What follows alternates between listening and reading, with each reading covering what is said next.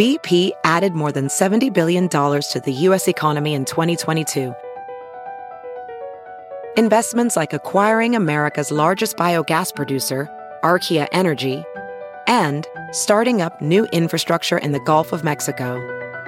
It's and, not or. See what doing both means for energy nationwide at bp.com/investing in America.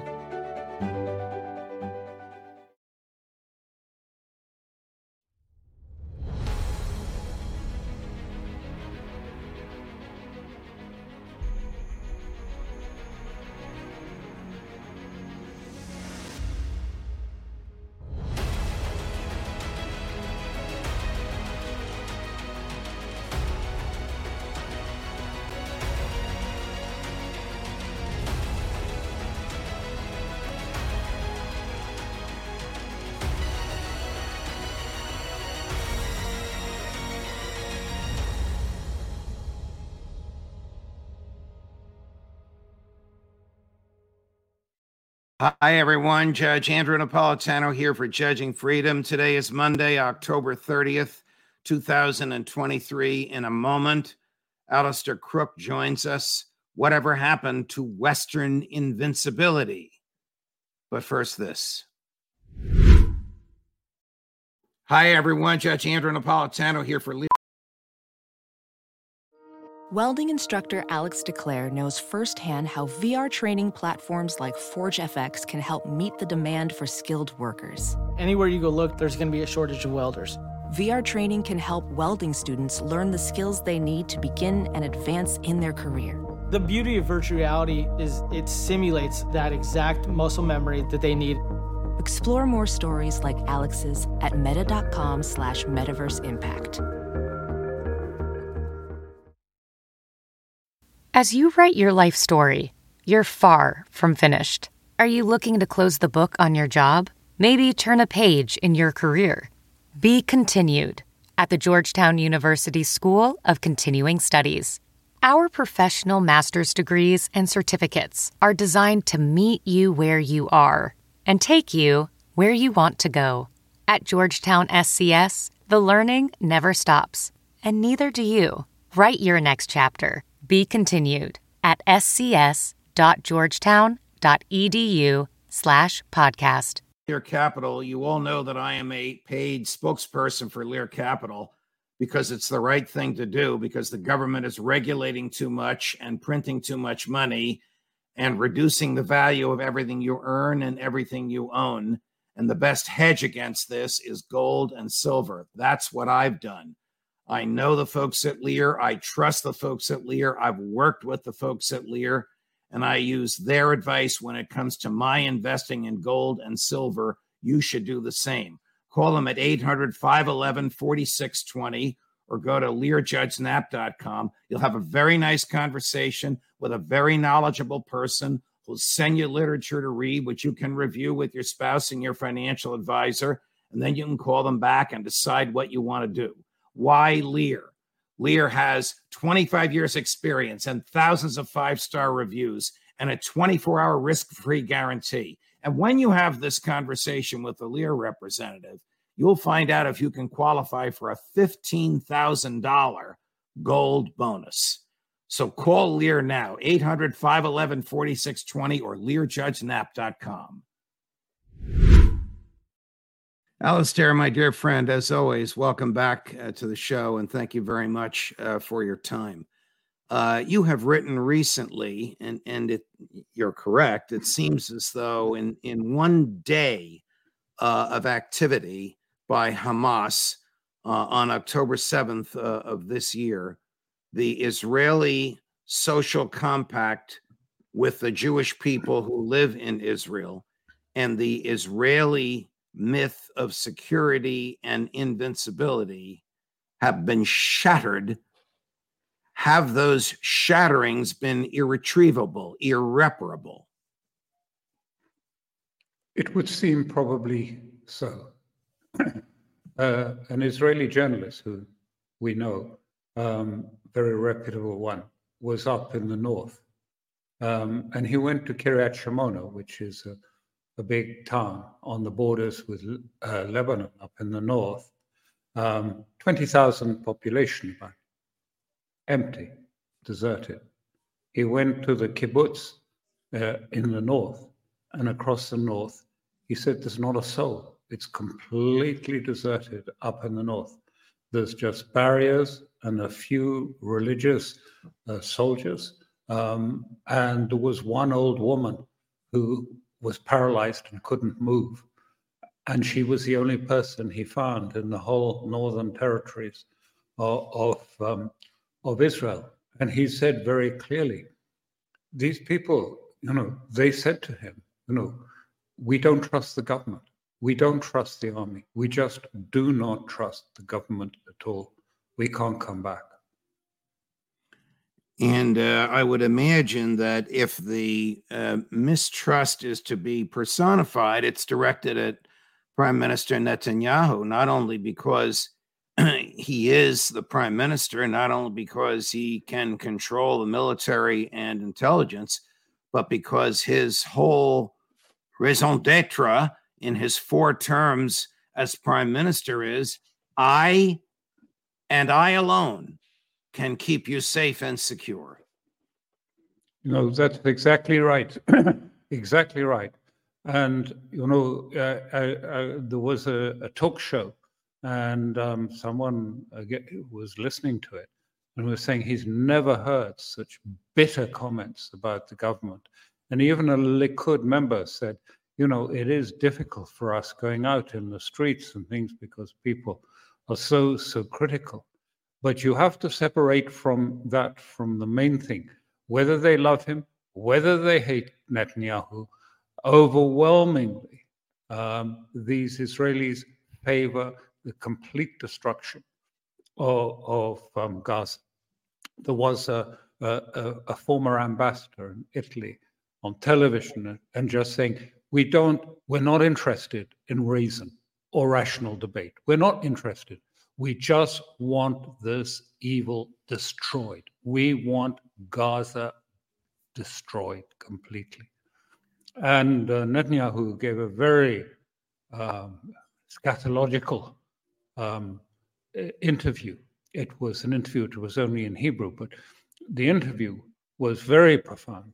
And he said, we're facing a cosmic battle between good and global evil. And he talked about, if you like, the Israelis as the chosen people, and also then again referred to Amalek and Samuel, the prophecy of Samuel, that God instructed that Amalek, who had attacked Israel, who was an enemy of Israel on the flight from Egypt, and Saul had been ordered to kill every one of them. Women, children, even their beasts had to be killed. He made, I think, about 2 references to that and came back to the theme. Our soldiers in Gaza are fighting the 3,000-year war to reclaim the land of Israel against these evil people. So it is becoming very, very much more. I mean, you referred, I think when I last spoke with you, to Erdogan talking about this is increasingly becoming a struggle, or he feared it was becoming a contest between Crescent and the Cross, referring, of course, to the Crusades. And it is taking on a new tone. It is, of course, too, a sort of a geopolitical struggle, but it is now becoming almost a metaphysical struggle, a struggle about good and evil. He talked about that. Netanyahu said, we are the light fighting against encroaching darkness. So it was a very dark and very messianic newscast. Do you think that the prime minister understands the consequences of the destruction of Gaza, the physical, military, political, existential consequences to Israel? And we'll play President Erdogan in a minute, but before we play his latest, far more incendiary than even what he said to the parliament last week, do you think that Netanyahu understands this? I think in a sense, because the Americans have made this point to him, but I think many Israelis, and this is the point I was making, even though they don't like Netanyahu, many of them like that Israeli ambassador in Italy, who said, I don't want rationality, thank you. I just want the extermination of this evil. This is, I mean, overcoming Netanyahu. It was a very emotional, almost, a neurotic press conference that he gave on Sunday to the people, saying this is going to be a long war. It might go for a long war, but we're fighting for, this is the second war of independence. And the emotion and the passion and the sort of sense of existential war were quite apparent in that and reflected. It's not he alone. And there's, of course, a huge turmoil in Israel because there's great divisions in the cabinet and rumors of resignations from the war cabinet, although I think those are probably wrong. But I mean, yes, there's, the tensions and the emotions are just overwhelming, any reason or rationality or the sense of what's in a state's interest. You have pointed out to us when we were discussing the war in Ukraine that President Putin is actually a moderating influence, that there are elements in his government who wanted him to march all the way to Kyiv and arrest or kill President Zelensky and the Ukrainian government. Is Prime Minister Netanyahu effectively holding back the tide and resisting the elements that want an existential destruction of Gaza? Or is he about to give into and lead those elements because he knows that once the war is over, his premiership and maybe even his freedom is over? He doesn't believe that. He thinks he's leading Israel in this great struggle. I mean, as I say, the struggle of Armageddon, and that he is the only person that can lead it through this period. So no, I don't think so. I mean, everyone else thinks he's finished, probably, but he doesn't believe that, and he believes that, if it was any chance that he could persuade America to destroy Iran or its nuclear program, then he would be doubly vindicated because he's been advocating that for 20 years.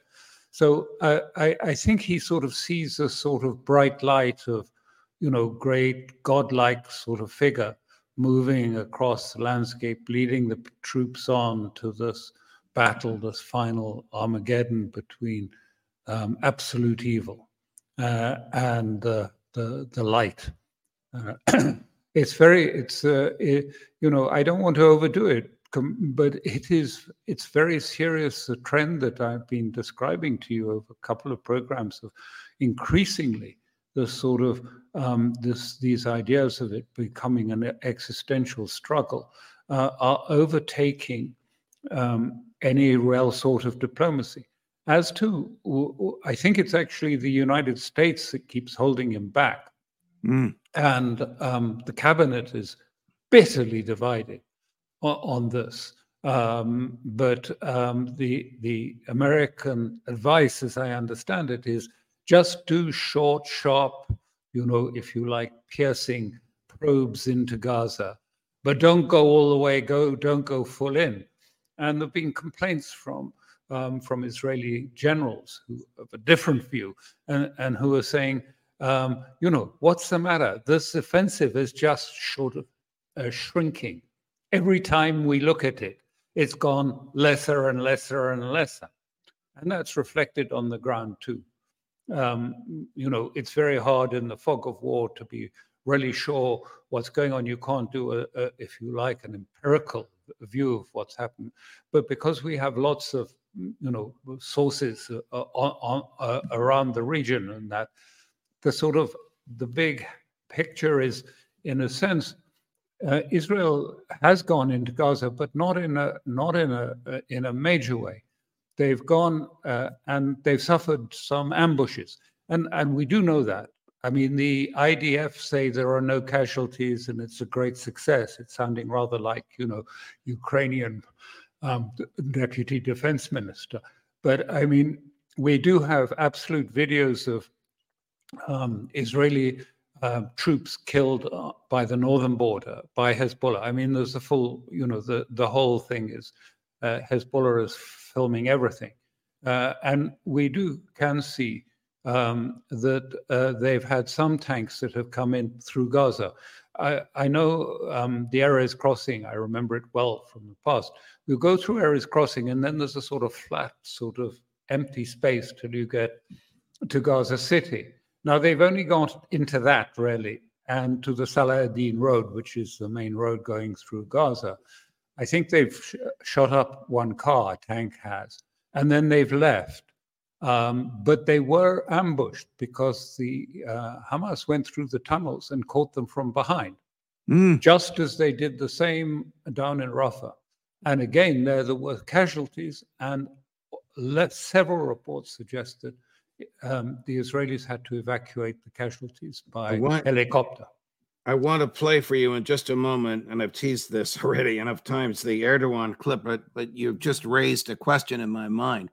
Do you know, because there's nothing in the mainstream media, but Colonel McGregor has sources who report this, if there have been any American casualties in Gaza, American military casualties, American special forces casualties in Gaza? Can you enlighten us on that? There's no evidence of that at all. Okay. And though I have the huge admiration for the colonel, I'd be quite surprised if American special forces came into Gaza. I mean, they don't know the territory. I mean, yes, they've been in Afghanistan, but Gaza is not Afghanistan. So I'd be surprised if they were in. Advisors, people, going there, telling them how to do it, what we did in Mosul, what we did in, all these things.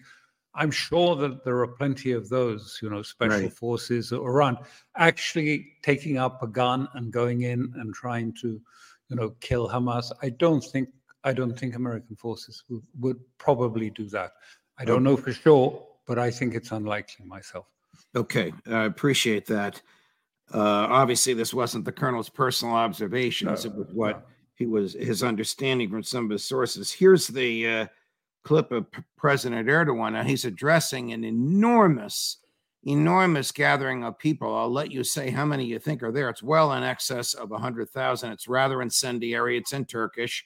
So, of course, I will read aloud the subtitles in English. Hey, Israel, how did you come here? How did you enter here? You are an occupier. You are an organization. The Turkish people know this. Israel, we will declare you as a war criminal to the world.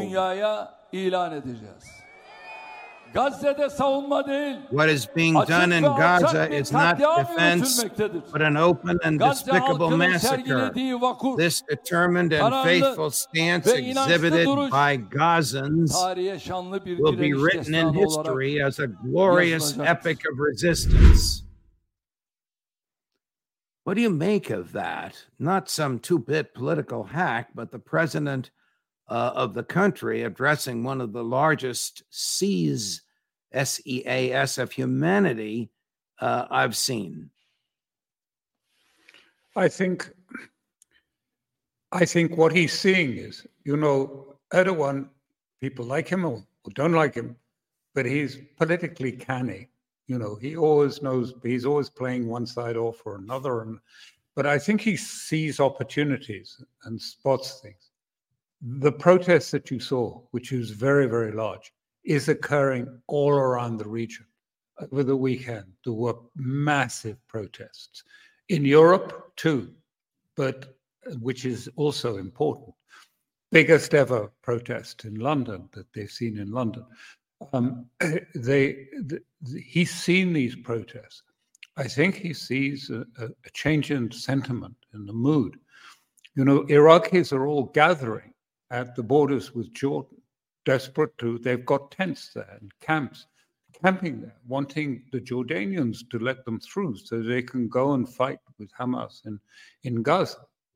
I mean, this is as the war in Gaza and the pictures out of Gaza continue, it is inflaming sentiments amongst many. And Erdogan, what you saw in that thing, is bidding for the leadership. I mean, he's bidding for the leadership that will take it away from General Sisi, from King Jordan, from all of these leaders, because he's there and saying what they want someone to say. I'm not saying it's right, but I'm talking about raw emotion. This is what we're dealing with. We're not dealing with literal politics of interests and money. We're talking about something much more raw and much more, if you like, volatile, like fire. Is this likely he's going to get it? Is this likely to morph into military action against Israel?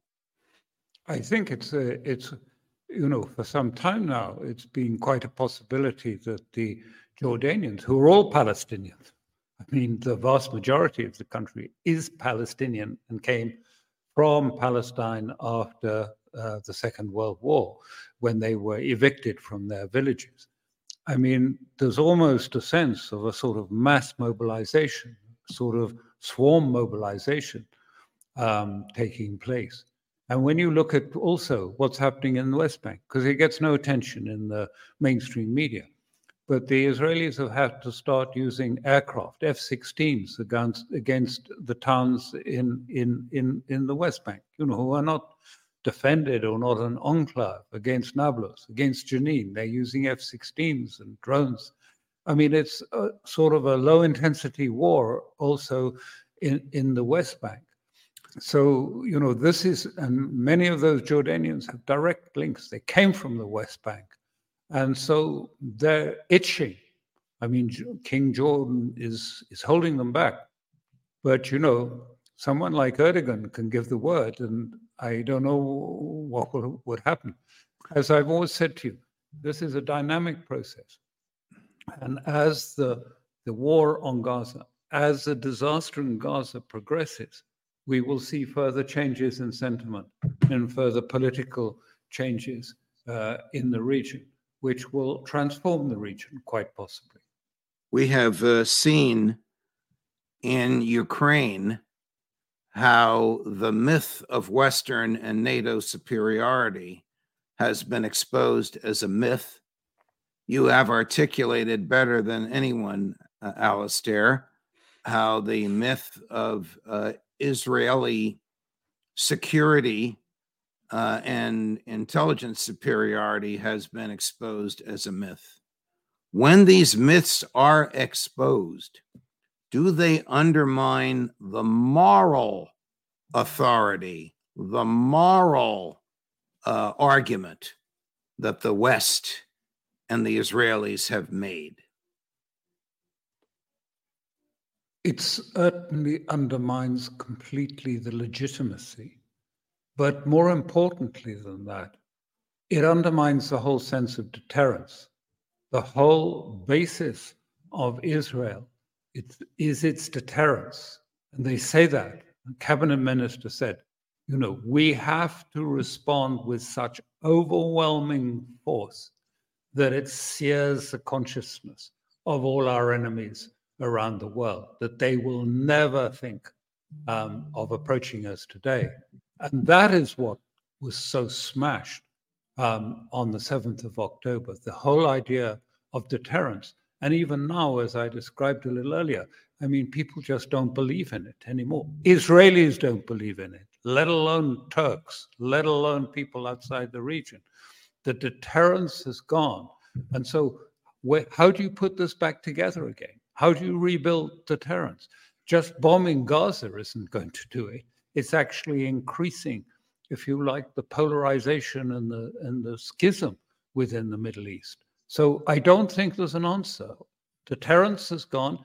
And just to be very clear, we have always regarded Israel and its deterrence is, if you like, a little NATO, but for the Middle East. Just as we have big NATO for Europe and for Ukraine, Israel was the little deterrence of NATO-like sort of overwhelming force to keep the Middle East in the hegemony, in the wider hegemony.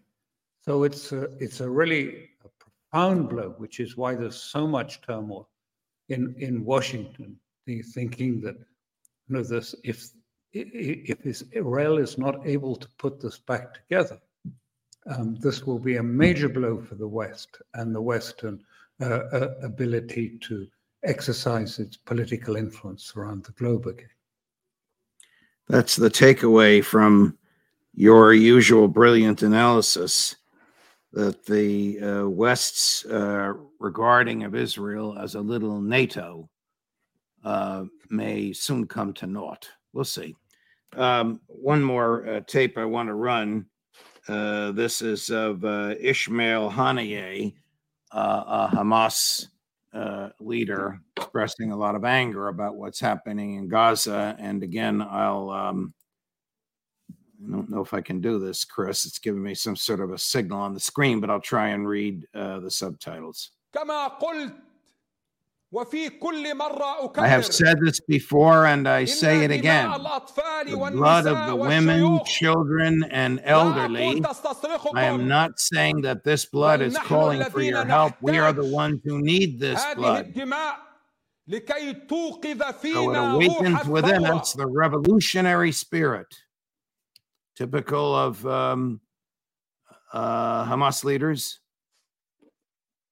I think it says something which is important to understand. He said, we need this blood because it awakens the revolutionary spirit. And that's really what we're talking about.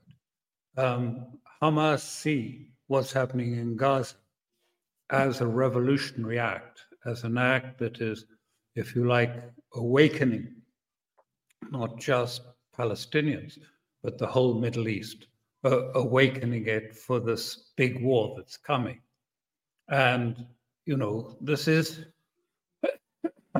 what really concerns me, that it's becoming increasingly the sense of a metaphysical war against Western civilization on the one side, the Western rule that has, for the last 500 years, set the rules for the conduct of politics around the world, and a new, if you like, metaphysical struggle against the West.